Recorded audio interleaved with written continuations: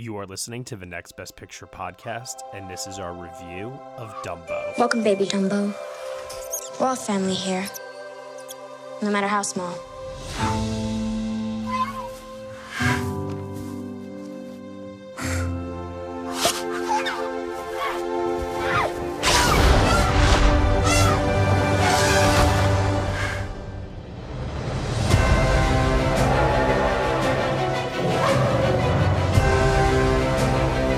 You have something very rare. You have wonder. You have mystique. You have magic. Wow! Come with me. Together, we can soar on an elephant's wings. What's happening? Where are they taking her? Take Dumbo back inside. But she's his mom. Do something. He needs us. Look at me. We're gonna bring your mama home.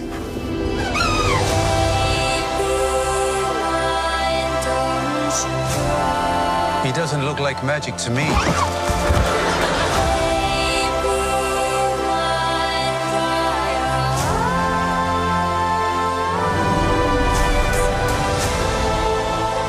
Your children need you to believe in them.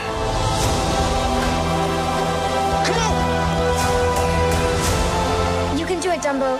Show him.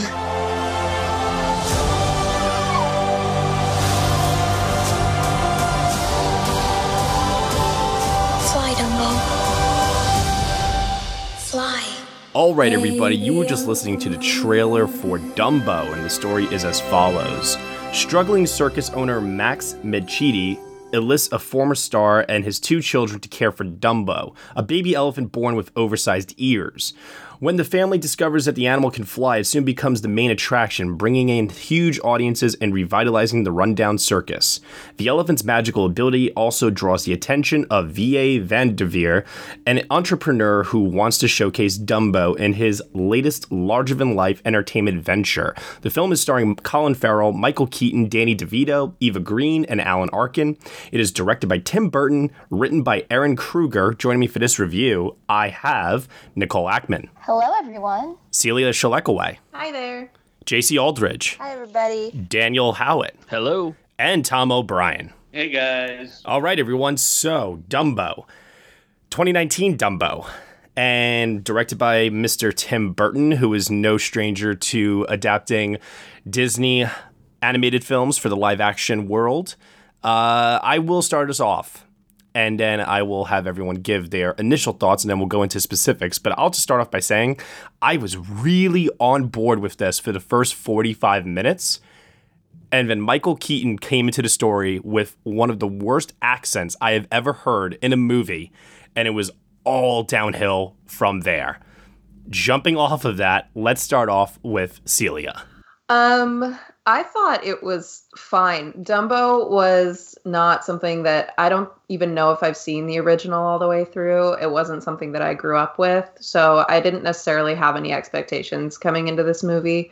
I thought the acting was bad for the most part, but I kind of have the opposite reaction to you, Matt. Like, I didn't really like the beginning, but once Dumbo started flying, I was like, all right, this is just an insane movie, and I'm just along for the ride of its insanity. And I kind of just enjoyed it that way from there. So I thought it was fine. You know what? If this movie had racist crows from the 1941 original, the insanity would have reached a new level, I'm sure. Well, I actually have an interesting comment about that, but we can get into it later.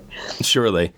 Tom, what about you? I do love the 41 original very, very much. And this one, breaking my heart is a little too strong for it, but I was so disappointed. For example, Dumbo flies right off the bat. And a lot of the joy of the original was that being the sort of climax, that he can actually do it. I agree the acting is not very good. I thought maybe of the troupe, DeVito's probably the best. Mm-hmm. But it's just another mangling of a Disney classic that Tim Burton has gotten his hands on. Okay. JC? I I wanted to like this movie so bad. I wanted to so bad, and I just couldn't. The script for me was just my crutch right there. Like, I could not get past the dialogue. I could not get past the pacing and the reaction responses. There were the reactions from the cast to things that happened in the film and the script ruined this movie for me. You know, Aaron Kruger, are you aware of what he has written before? No. Oh, let me put it to you this way. He has written the Transformers movies. Oh, God. There's not enough explosions in this movie for that to pass. Like, at least in Transformers, we're so focused on, like, where our eyes are looking that we don't know what they're saying. Howitt? Yeah, I don't have a ton of emotional connection to the original Dumbo. Like, I saw it, but it's not one that we watched a lot. So I didn't really there wasn't much stopping me from liking this movie, other than the movie itself. Dumbo is super cute. Love Dumbo. He was great as a character. But then the rest of the movie is just so bland. It's not terrible. I don't think I have as strong of feelings as you do, Matt. But it just is so bland. Every single character, everyone is boring and forgettable. Not that the actors are particularly bad. They're just nobody is anything special. So the whole movie just kind of was really bland for me. And we need to talk about this anti-corporate message, anti-Disney message in this Disney movie, which was fine. I don't have a problem with that, but it felt very odd that was in this movie. So we'll definitely need to get into that. So yeah, overall, I don't know. It was just so forgettable. And Nicole Ackman. So I also didn't really grow up watching Dumbo. I think I saw it once, was super traumatized, and was like, never again. Because the original is very sad, and it also has some really weird, trippy sequences in it. Yeah. So I kind of expected that from this, and then I was like, oh, all right, that's it. Like, Dumbo's really cute, like, really adorable. But that's about all that I can say that's good about this movie. I literally briefly fell asleep in a scene about 45 minutes in. It got to a point where I was like, when will this end? Yeah. It didn't even feel like a proper Tim Burton movie. I was like, where's the aesthetic? Like, where's the real craziness? It just felt bland. Yeah, I kind of know what you mean in terms of, like, when will this movie end? Because those that are familiar with the 1941 original, the plot for that movie pretty much, for the most part, gets wrapped up in the first 40 minutes or so. And I'm telling you, it's when Michael Keaton comes into the movie and it's like all this new material for this 2019 version that it just completely lost me at that point. And part of it is just because I really did not like what Keaton was doing with this performance. And I started to then notice that not only was his accent coming and going throughout the entire movie, but then I started to feel the same way about Colin Farrell, who for me in the beginning of the film was actually quite endearing and charming because I had no idea that he was missing an arm for this role. So when we're first introduced to this character and you see that he's a returning war hero and he's missing the arm, immediately I started thinking to myself, oh God, I hope they're not about to pull like a Greatest Showman thing and start talking about how these are quote unquote like freaks within the circus and things like that. Oh no. But then no, it was actually this really sweet, charming story about a father who is recently widowed, who is obviously gone through great trauma fighting this war and coming back home to his kids who he does not have an established connection with. And that was the heart of the story, even more so than the Dumbo being separated from his mom, for me at least. But the film focused more on the Dumbo emotional pull, and the whole Colin Farrell family storyline, I feel like, got cast aside, and it was like, no, you can strike a balance. You can do it. That's funny, because I honestly think that the whole Colin Farrell family storyline was not interesting to me. Like, probably predicated on the performances. Like, I'm sorry, but that girl actress just like, God, she's so dry. She was so wooden. Yeah. And And like, yeah, I bet the guy has gone through a lot of trauma, but he sure is making a lot of jokes about it considering he just got back. Well, isn't it the thing, though, because of the fact that this is a kid's movie, maybe Burton being the company man, quote unquote, that he is for the Disney Corporation, they just don't want to go full-fledged, dark, mature with it, and you know? That's why I'm saying I never really bought into the idea of like, these are like real people going through it for real, because they never wanted to make it seem like that to me. Like there were just some people like not connecting, and then the girl being like, mom would have done that, and it's like, okay. And I feel like the girl character, I feel like I've seen that trope before of the kid who loves science and is always talking about the scientific method. I feel like I've seen that before many times. For anyone who saw the Nutcracker movie, it's literally the same thing where she's like, I miss my dead mom and I love science. Yes, thank you. It's the same character. Yeah, Dumbo. Yeah, science. Bizarre. I didn't really have any problem with Nico Parker's like character, like who she was. Like I thought that did make a really interesting sort of look on trauma.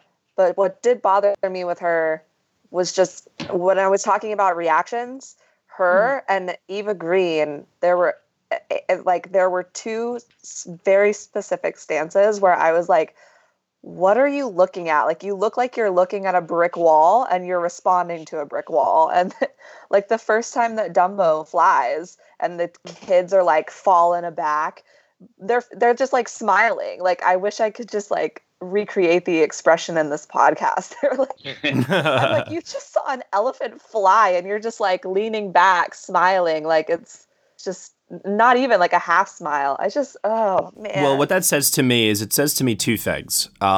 Burton has always been a visual storyteller more, I think, than an actual quote unquote storyteller. And that is, really taking a hard look at the screenplay and really hammering it out to make the best film possible. It seems like this movie was written by Aaron Kruger, handed to Tim Burton, and there were no rewrites. There was nothing changed about it. And Kruger's past filmography tells us all that he's not a good writer. And so we're kind of relying on Burton to help sell the emotion of everything that's going on. But unfortunately, it just feels like Burton's own heart is not in this movie. Mm-hmm. Because you're right, Celia, like those performances are not directed well.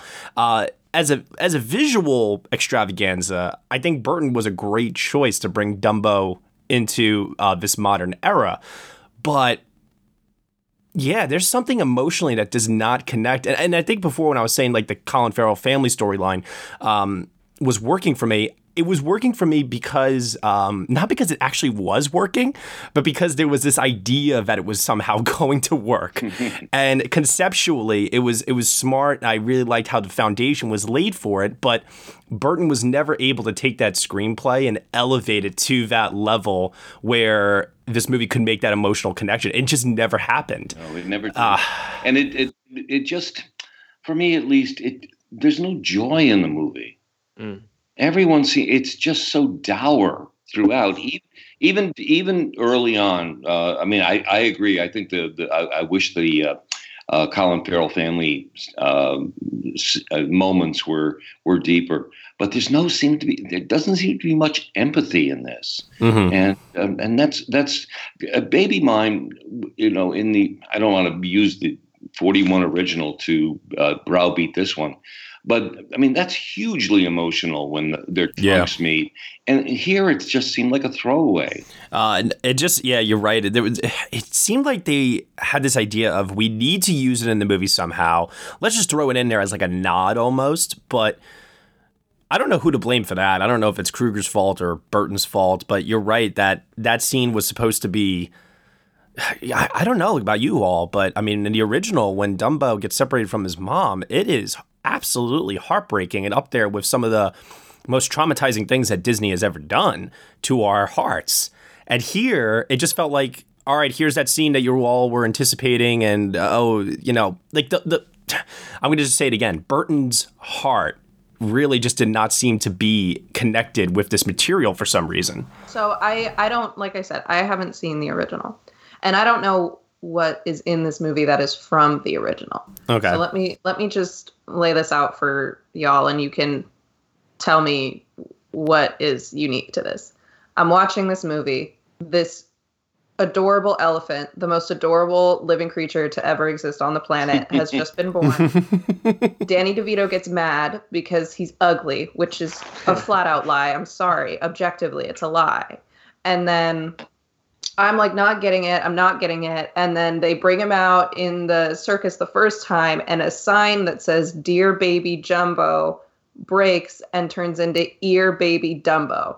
And when that happens, I don't know if it happened in the original, but when that happens, that is the moment that I realize, oh, this movie is ridiculous. I'm here now. I'm with it. I get it. I see where you're going.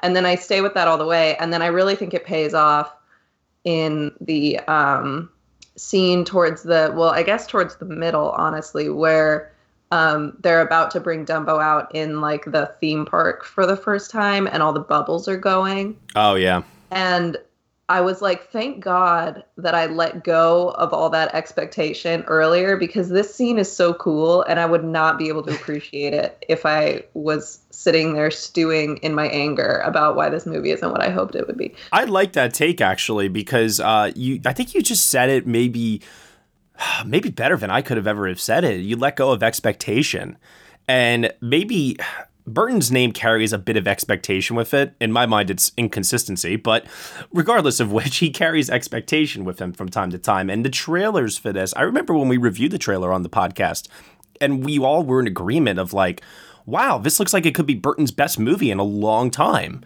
Yeah. I should have known better. I will say that I do appreciate about it that, like, one of my gripes with the live action films sometimes is that they don't depart enough from the original to be worth a remake.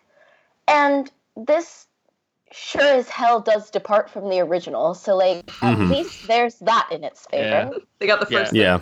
This wasn't a shot-for-shot remake, which I did appreciate that. I just wish the stuff they added was any good. Yeah, like, for example, I will say this. I'll say something positive for a change here. I actually liked what Danny DeVito was doing. Mm-hmm. Did anybody else? Oh, yeah. I think he's the best thing in the film. I was really on board with his, like, over-the-top comedic shenanigans that he was doing, especially with the monkey and everything else.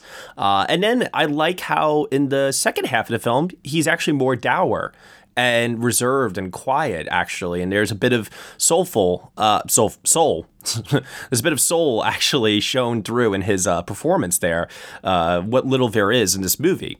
You know, but I think that's also maybe contrast against Michael Keaton, who I just think is utterly ridiculous in this. But yeah, I don't have the strong feeling towards Michael Keaton that you seem to, Matt. I don't know what you keep talking about, his accent that goes in and out. I didn't get that. I thought he was I thought he was particularly good by any means, but I didn't think he was as bad as you feel he was. He literally made me rethink my stance on how much I felt like he should have won the Oscar for Birdman. Like, this performance single-handedly made me go, you know what? I think I'm glad that we didn't do that. I feel like he understood what movie he was in. Yeah. You know, like he knew that this wasn't going to be a Birdman performance for him. This was him screwing around, being Walt Disney, essentially. And that's the thing I kind of also, I get that, because he's doing the mustache twirling, you know, winking devil villain that we've seen time and time again. That's just all based around corporate greed. And it's an over-the-top performance. And it definitely suits the material of what Burton does from time to time. I mean, you've all seen Alice in Wonderland and what Johnny Depp does with the Mad Hatter, right? You know? Yeah. Like, this isn't new to Tim Burton's films. So I totally understand and get that. But I think it was just that damn accent for me. And am I really also, I got to ask, because Dan's questioning me on this, yes. Am I really insane? Did anybody else see that his accent kept going and no? I'm the only one? I thought the accent that he had was like a put on for like that 1 minute. I didn't think it was meant to be his entire performance. I just couldn't tell what he was trying to do accent-wise. I guess my issue is I watched Spider-Man Homecoming for the first time last weekend. And he's great in that. I thought he's was really good. So good and so nuanced and really brought something to the villain that I was like, all right, like, this is great. So then to go from seeing him in that and then immediately the next movie I watched, see him in this, I was like, what happened, Michael Keaton? Like, Tim Burton happened. Yeah. Yeah. So another thing with this movie, Tom was talking about how fast everything happened. He flew right away. That was one of my biggest issues with this movie. The pacing is just terrible. Everything happens, even though the movie feels too long. Everything somehow happens so fast. He flies once, then they put him in the circus. He flies once there, and then Michael Keaton comes out and buys the circus. It all just kept happening one after the other. Nothing happened, like nothing kind of built anywhere. You know who's the biggest casualty of that in this cast? Eva Green. Yeah. Mm-hmm. Yeah, I agree. There is a scene missing in this movie where she establishes a connection with the Farrier family. Because she just goes seemingly like out of nowhere from being Michael Keaton's, boo to all of a sudden there's like some sort of romantic attachment maybe to Holt Farrier and his children and Dumbo. And it's like, when did this happen? Yeah. And I would have loved to see more of her character. I thought that like the little that she did was pretty interesting and I would have loved to see more. Yeah. I agree. Me too. So somebody brought up the Disney connection before. Man. Ooh, baby. Bizarre. Oh my gosh. I don't know. I don't know what to make of it. Maybe it's coincidence. Like, do we think that Burton is just accepting the paycheck and he really wants to like comment on how he feels Disney is this huge monopoly that's just sucking up everything? Or is it just pure coincidence? There's no way you can make that film, work on that film, and not realize that Dreamland is Disneyland. You just can't do it. Yeah. Yeah. Yep. I was listening to a podcast a couple weeks ago talking about the city of Anaheim and their local elections. And they were essentially talking about how like Disney was getting these tax cuts for Disneyland. But if they took these tax cuts, they passed a law where they require like a certain minimum wage and a certain increase in minimum wage per year. And Disney essentially foregoed those tax cuts because they didn't want to stick to those like wage standards. They would rather stick to lower wage standards. Jeez. And I know that like with the Disney Fox merger, like maybe that's a more accurate kind of thing to compare it to. But in my mind, the whole time in this movie, I'm just thinking about like, yep, and they don't want to pay their workers that extra 25 cents that are required for them Oh to my get those gosh, tax yeah. cuts. And so that was all that was going through my mind the whole time was like, but I mean, Disney has done that before. Like Mary Poppins exists. That's not exactly a very like pro conglomerate movie either. So like, our own Josh Parham tweeted, "I can't believe Disney made a movie about a large entertainment company buying out another one for their IP with the intention to merchandise the property, kill the elements that make it special, and terminate the majority of the staff." That is a very accurate reading of this movie, which is crazy. The parallels are just maybe they're too large to ignore. And it's something that I have to admit I didn't quite get while I was watching the movie itself. It wasn't until I actually got out of the film and there was like another article I read about the Disney Fox merger, and I think somebody just mentioned Dumbo in the article, not like the connection thematically, but something about like how Dumbo is just being released, and like something in my brain just clicked finally in regards to that, and it almost makes me not want to go back and rewatch the movie to maybe try to better understand if this was intentional or if it is coincidence or not. But either way, you can't deny that it is there. You just can't. Yeah. It's thematically scary, actually, to think that Burton, who has made, other films for Disney countless times before, and I don't know. Like I need somebody in an interview to ask him the hard question. Right, I need to hear it. Is he biting the hand that feeds him? Exactly. I mean, because that would maybe explain how his job that he does in this is extremely, extremely competent, or ranging from competent to just pure mediocre. And he just doesn't give a shit. And he's just taking the money. I don't know. But there is a part of me that does feel that it's so funny. I still think he was probably the right choice for this. I think the issue is the screenplay and how it develops these characters. And I think all the issues kind of start on the page. maybe, because visually speaking, production design wise, I thought this movie, like, you know, Burton never fails to impress when it comes to production design.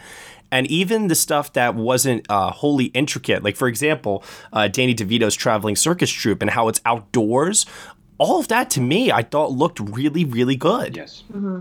Yeah. And even Dreamland, which that's where you start getting into the typical wacky Tim Burton-esque with black and white spirals and weird odd shapes and stuff like that. That's where his sensibilities that we're very used to start to come across. But even then, I was like, I really like visually how this movie looks. And I think it was the perfect tone for what Dumbo, even the original Dumbo, what it captures. I thought Nightmare Island was really good. Yeah, I like that too. The way all the animals look. And what'd you guys think of the fact that they kind of went with a Jungle Book kind of realistic CGI for the animals, but Dumbo was obviously more cartoonish. Mm-hmm. What'd you guys think of that? That worked for me. I think the CGI on Dumbo was real enough while still remaining extremely cute. So I think they that was the best balance of the movie. I didn't love the CGI and effects on the environments. I thought you could really kind of see the visual effects happening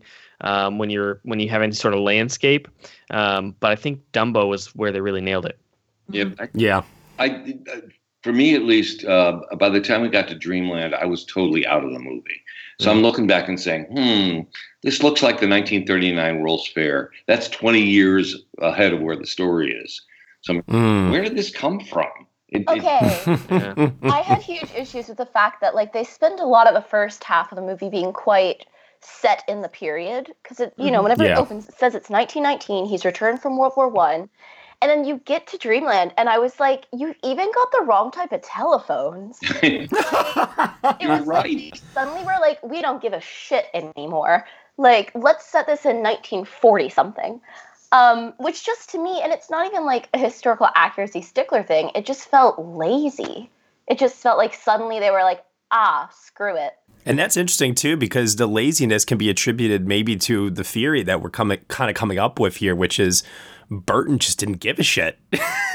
Probably, yeah. He wanted to tell that story, and that's what he needed to make it look like Disneyland enough for him to get, like, maybe, unless it was just a coincidence. But if he's going to tell that story, it has to look that way, so. And then what'd you guys think of the fact that, I can't remember the character's name, Tom, maybe you do, but the talking mouse in the original? Timothy. What'd you guys think of the fact that there wasn't a quote-unquote, like, sidekick mouse? I mean, the mouse is alluded to in this, but that character is just completely omitted. It probably would have been tough to do an entire feature with just animals, but I did kind of miss that perspective that Timothy brought to the original, and I do miss the song "When I See an Elephant Fly." It would mean the crows would have to be back in there, and that's not going to work. Although I'm sure that was probably like first initial meeting with Tim Burton. No crows. And he probably was like, okay, yeah, sure, no problem. I will say the mouse thing that they did with this is quite similar to what they did in the Cinderella live action, where they're like kind of there, but not talking and not really playing a character part, but just kind of alluded to, which I guess that didn't really bother me. The fact that we got one song in this movie did bother me because I was like, what's the point? And the fact that they also like didn't use the song.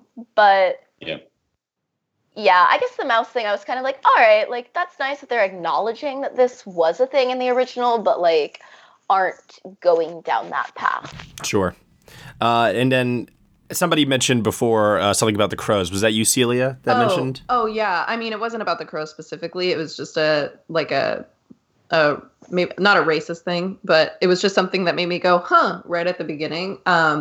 When they're showing you that like the circus is on a train and then they have like the Indiana Jones style map up on the screen and they're going through the South and like the foreground shot is a bunch of men in a field. And all the men are white. And I was like, all right, that's a little weird for this time period.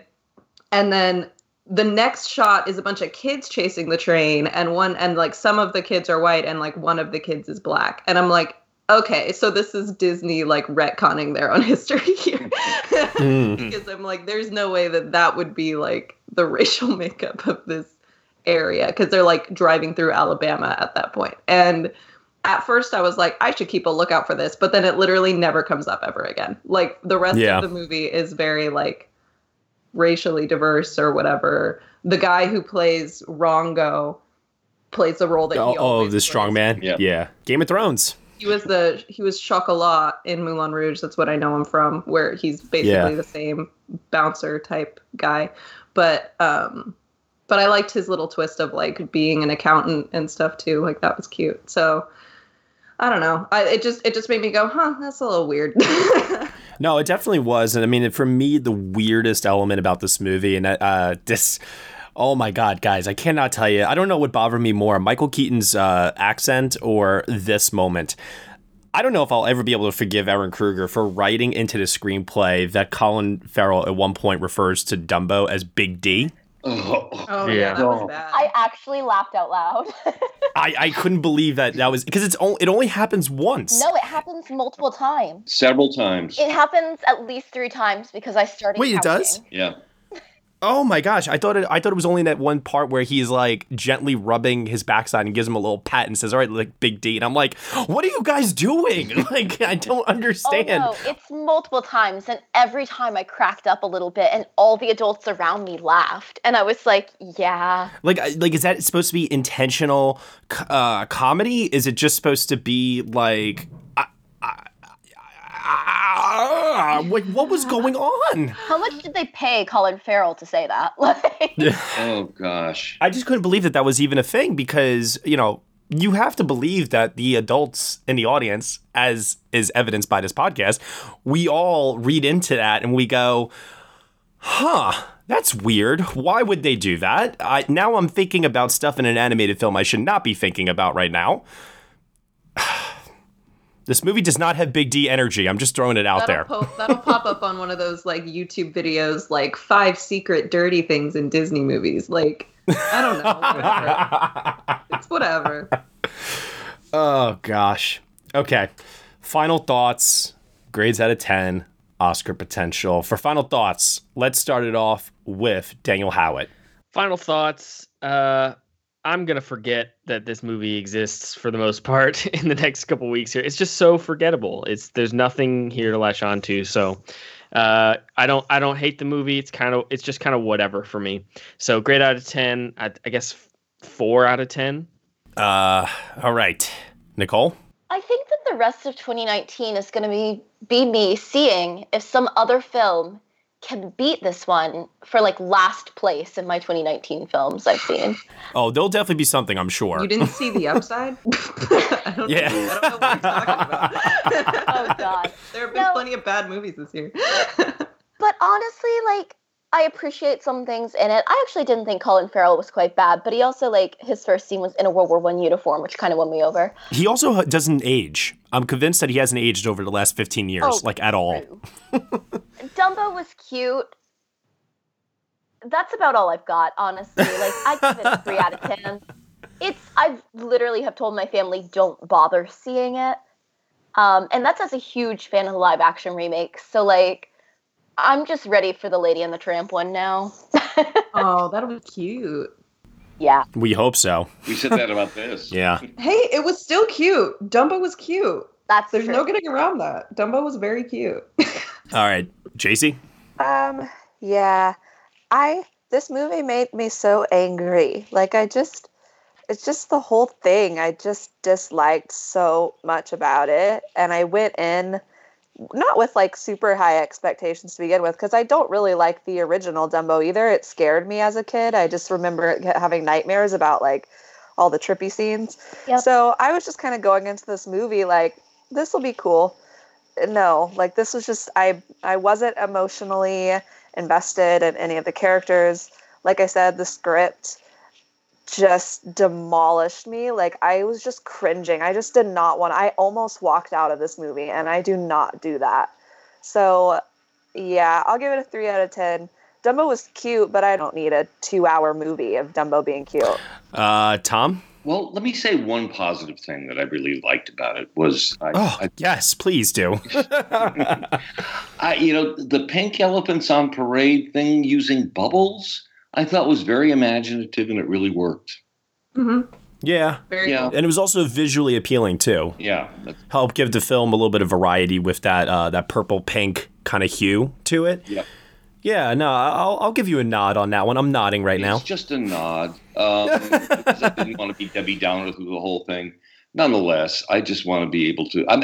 today I'm going to watch the 1941 one again, just for a palate cleanser. Well, good for you. I give it a 3. Oh, alrighty. And Celia. So first, just a little aside, Alan Arkin in this movie had real Larry David vibes, and I thought it was hilarious. Maybe that's why our own Michael Schwartz liked it so much. And the second thing I want to say is I made the mistake last week of seeing Us with super high expectations. I really loved Get Out. I wasn't on the Us podcast, so this is me giving my Us opinion. I really loved Get Out, and I walked into that movie with super high expectations, not just of like it being good, but also of how it would go. And when it didn't go that way, I kind of was unable to get over it. So while everybody here, or everybody I've seen for the most part, loves that movie, thinks it's brilliant, thinks it's incredible, thinks it's perfect, I just don't, and I can't get over the fact that it wasn't Get Out for me. So that's why I'm so proud of myself this week, because I walked into this movie with like nothing. I was like, just give me what you got. And then it gave me what it had. And I was like, the good stuff was good. And yeah, the bad stuff was bad, but the good stuff was good. And I had a fine enough time. I got like a pizza and a soda, and I just like sat back and enjoyed it. It was fine. I get why you guys hate it. And I'm not saying you shouldn't, or maybe not hate, but I get why you guys dislike it. And I'm not saying you shouldn't. All those flaws are totally true. It just didn't end up kind of taking me out of it as much. So for me, it was fine. I gave it like on Letterboxd, I gave it a 7 out of 10, but because it was just average, and that's average for me. But to be more in line with you guys, I'll give it a 6. It's okay. Yeah, I mean, I like I said, I like that you said what you said in terms of expectation. I try so hard to go into movies with little expectations to none, because I do feel like I'm setting myself up for failure a lot of the times, especially with the amount of movies that I see. So I find it easier at this point in my life to just go into stuff with a blank slate. But with this, I did make the mistake of thinking, oh, this could be like Burton's like comeback, and this could be awesome. I mean, there's so much to improve upon from the 1941 original for a modern day audience. There's the reuniting of Keaton and DeVito. I was so ready for this.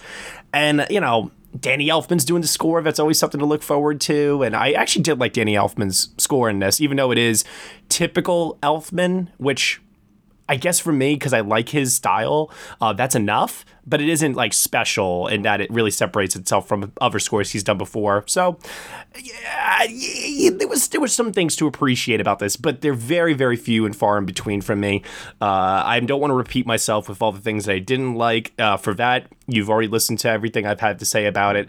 And I have to say I'm at a very... Oh man, 3 sounds good. Yeah, 3. It's just, 3 for me means poor, and that's a place where I will stick with for this movie. It's pretty poor all around for me. So, man, Oscar potential now, because let's face it, even when you have a divisive film or negative reactions to a film, sometimes Burton films do get nominated. So we have to throw it out there and ask ourselves, what Oscar potential does this movie have? I would like to actually hear first from Howitt what he thinks there. So I just wrote an article about all the Oscar nominations that these live action remakes have received, and only one of them has not received any Oscar nominations at all, and that's Alice Through the Looking Glass, the sequel. So far, almost all of them have gotten nominated. I don't know. I see the trend breaking this year. I don't honestly think Dumbo will get any nominations. I would say if it does, probably production design is its best bet. Maybe costume design, maybe visual effects, but I honestly don't see any of them panning out. I can see it getting shortlisted for visual effects at least. Yeah, I can definitely see that. Yeah. The elephant is very cute. He is. It's very hard to that could be enough. I mean, well, That's an interesting point you just brought up there, because I'm trying to think, right? I mean, Christopher Robin got visual effects nomination. Those animals were cute as hell. Did, but this year, Disney is going to be fighting itself over and over and over again. Just Lion King, let's be honest, is going to be the shoe-in here. So I don't know that Dumbo will crack the category as well. Oh, that's true. Yeah. There's still 4 other spots, though. It's true. There's still also a great debate raging internally with me as to whether or not Lion King will be considered animation. So it won't. I know, but I do think it's going to bring up a very interesting discussion, at least when we get to it. So I don't know. Is there a path for Dumbo to get an Oscar nomination somewhere? Maybe. You can't. Looking back on it, it's incredible to me that Alice in Wonderland won 2 Oscars for costume design and art direction. Made a lot of money. It blows my mind. They made so much money. Yeah, I guess that's what it was, right? It made a lot of money. And does anyone have early reports on what Dumbo looks like it's heading for this weekend? Really, on the low end of expectations, maybe 44 million. Wow. When they were talking about 60 or 65. Grossing less than Us, an R-rated original horror movie. That's rough. Maybe Dumbo needed to be an R-rated horror movie to traumatize the kids. That would be great. I'd watch that. Instead of traumatizing the adults with its poor quality. Jesus. Man, I'll tell you this much. I have to say, Dumbo has single-handedly made my expectations for Aladdin go down, which puts me in a good place to hopefully like it even more. Well, honestly, to me, the most impressive part of the elephant, other than it being extremely cute, is how deftly it avoids being in the uncanny valley. Like, I never felt grossed out looking at the elephant. I feel grossed out looking at the genie every single time the Aladdin trailer pops up. So, I'm not banking on Aladdin being their, come to Jesus moment. If anything, like Dan said, it'll be the Lion King. Sure. All right, so we'll leave Dumbo's Oscar prospects for costume design, art direction, and visual effects on the table for now, because let's face it, Q1 has officially wrapped up with this movie this weekend, and there's still 3 quarters left to go in the year, and there's a lot more stuff to come out. So I do believe, whoever said it before, I can't remember, whoever said this movie is forgettable, I actually think that will play into the Oscars this year. I have a hard time seeing this movie being remembered come everything else that has to, get released throughout the rest of the year. So then again, I didn't predict anything for Bohemian Rhapsody, so what do I know? Yep. Alrighty, with that said, Celia, where can I find you on the internet? You can find me on Twitter and on Letterboxd at Films Unstuck. JC? You can find me on Twitter and Instagram at JC Aldrich. Nicole Ackman. You can find me on Twitter and Instagram at Nicole Ackman16. Daniel Howitt.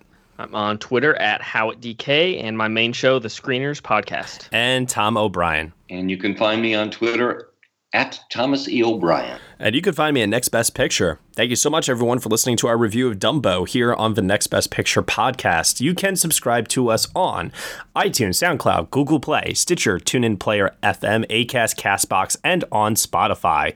Be sure to leave us a review on Apple Podcasts. Let us know what you think of the show. Leave us a comment. Also, a star rating of 5 stars. Nothing else is acceptable below that. I would have to say, I would be very, very disheartened to see a rating below 5 stars. But if you provide just justification within your comments, I guess I will accept it. The other buttons are broken. See, there you go. So you can't do anything other than 5 stars. And also, too, if you head on over to Patreon, for $1 minimum a month, you can get some exclusive podcast content from us. Stuff such as Next Best Theater.